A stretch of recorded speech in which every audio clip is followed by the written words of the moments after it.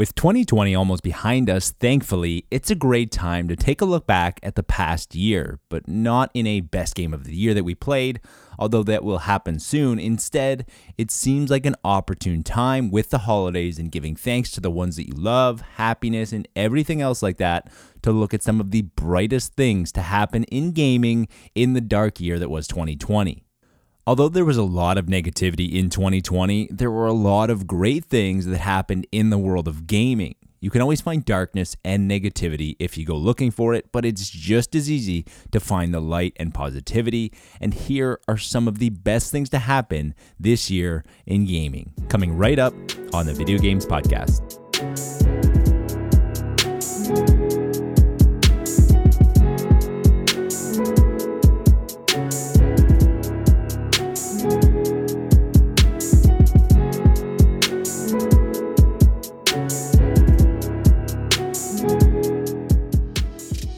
There is a very good chance that in a parallel universe, the expected next generation of consoles from Sony and Microsoft don't release in 2020.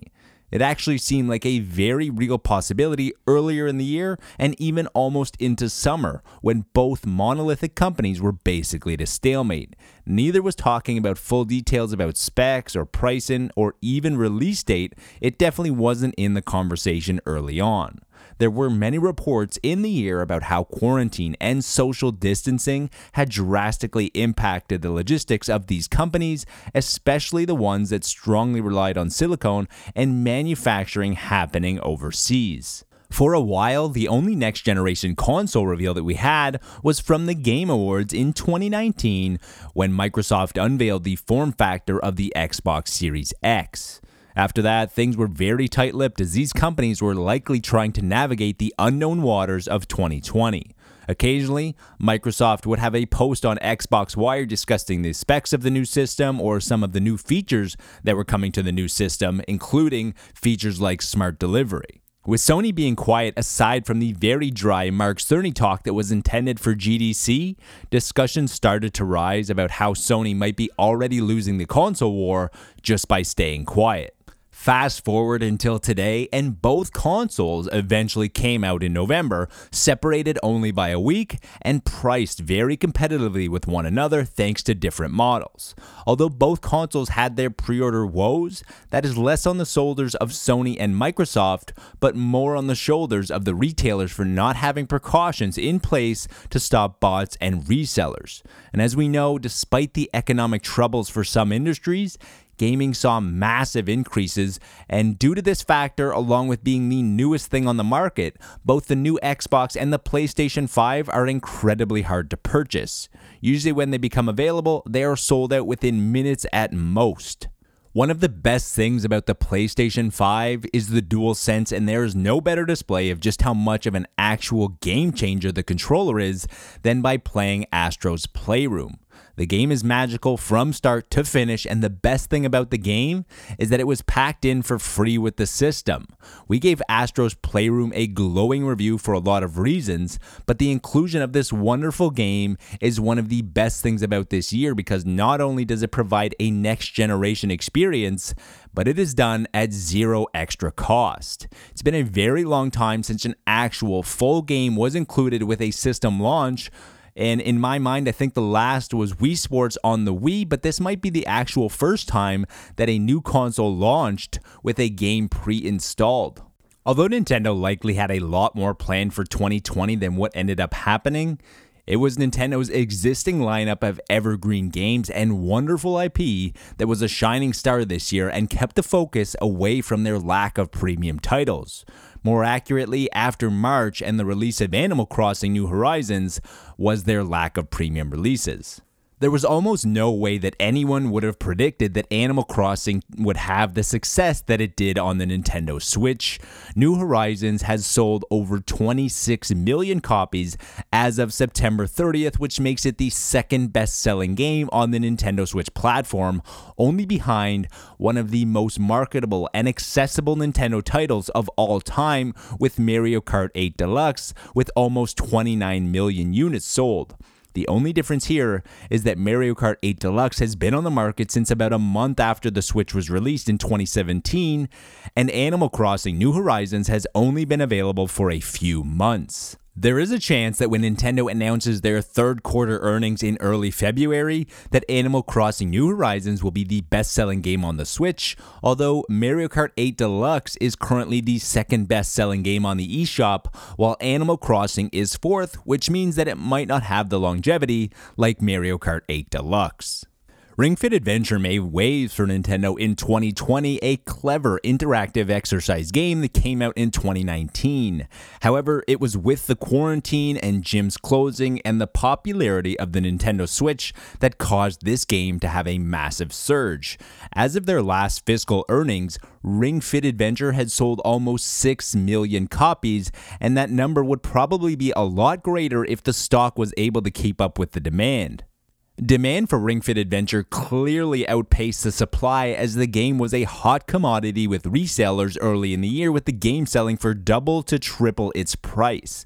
The other supply issue was that the actual Nintendo Switch consoles were hard to find as well, and this was caused by people being encouraged to isolate, and what better way than with the familiar cast of characters that can be found on the Nintendo console. Now, despite a lack of premium titles in 2020, Nintendo was a great way for people to reignite their passion for gaming. Finally, it would be wrong to talk about the great year that the Switch had without mentioning the console exclusivity of Hades from Supergiant, who is known for Bastion, Transistor, and Pyre. Surprise released on the Epic Game Store on early access in December of 2018, word of mouth quickly spread about this roguelike dungeon crawler. Now fast forward to September of 2020, and Hades 1.0 gets a surprise drop on the Nintendo Switch following an Indie Direct showcase. Hades is in the conversation for Game of the Year at pretty much every outlet and has already won Best Indie and Best Action Game at the Game Awards in December. Now, having this game as a console exclusive is another feather in the cap for Nintendo in 2020. There are a few games that seem like they will never happen again, and Valve returning to any of their franchises like Portal, Counter-Strike, or Left 4 Dead seem to fit the mold. Although the recent reveal of Back 4 Blood looks to be exactly what fans would want from a Left 4 Dead sequel. Back 4 Blood is being developed by Turtle Rock, who have made Evolve, which was a very good 4v1 asymmetrical game that didn't catch on, and the studio was founded by many of the key players from Left 4 Dead. However, the one series that seemed like it would never happen again was a return to the Half-Life universe. Revealed only a few months before its release at the end of 2019, and how it was kept secret is impressive during the age of leaks. Virtual reality was the reason for returning to the series because Half-Life has always been known for innovation. The first game was about injecting story into what was a genre that wasn't known for having excellent story or great characters. Half-Life 2 was all about the physics and the gravity gun, and Half-Life Alyx made sense to show what virtual reality is truly capable of. Most of the games available in virtual reality are considered experiences more than they are actually considered full games.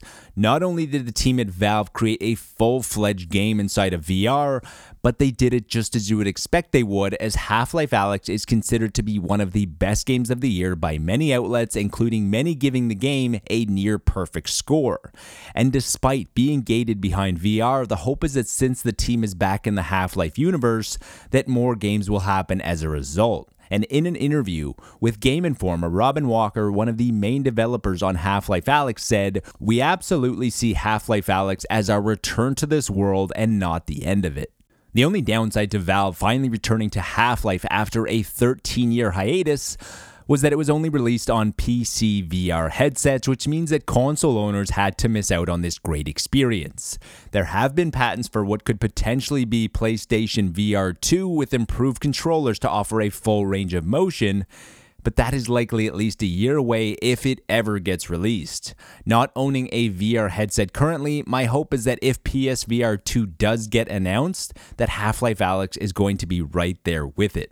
Nonetheless, Valve returning to Half-Life was a great part of gaming in 2020. Despite the economic boom that gaming saw in 2020, there were millions and millions of people around the world who were adversely affected. These people saw their hours cut at work due to many restrictions that were put in place around the world, and many people were furloughed during the initial window, and many were completely out of a job. Granted, when you are out of work, you should probably be trying to find a new job and not playing games, but sometimes people just need a temporary escape from reality. The good news was that there were plenty of free-to-play games that came out in 2020 to make life just a little bit easier. Whatever the reason for playing games, it's a good escape and it's a decent way to talk with your friends or loved ones when you need to social distance, and it's just simple fun when you need it. Some of the biggest games of the year were free to play, and I don't think that was a coincidence. Early on in the year, Call of Duty released their latest iteration in the Battle Royale genre, which quickly skyrocketed to over 75 million downloads in just the first few months.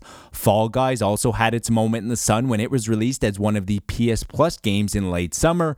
Genshin Impact came out of nowhere, emulating a lot of the qualities that drew people into Breath of the Wild. And finally, one of the biggest games of the year, which didn't actually come out this year but did blow up in 2020, was Among Us, the social deception indie game that was free to play on mobile and eventually made its way to Switch just recently for only a few dollars.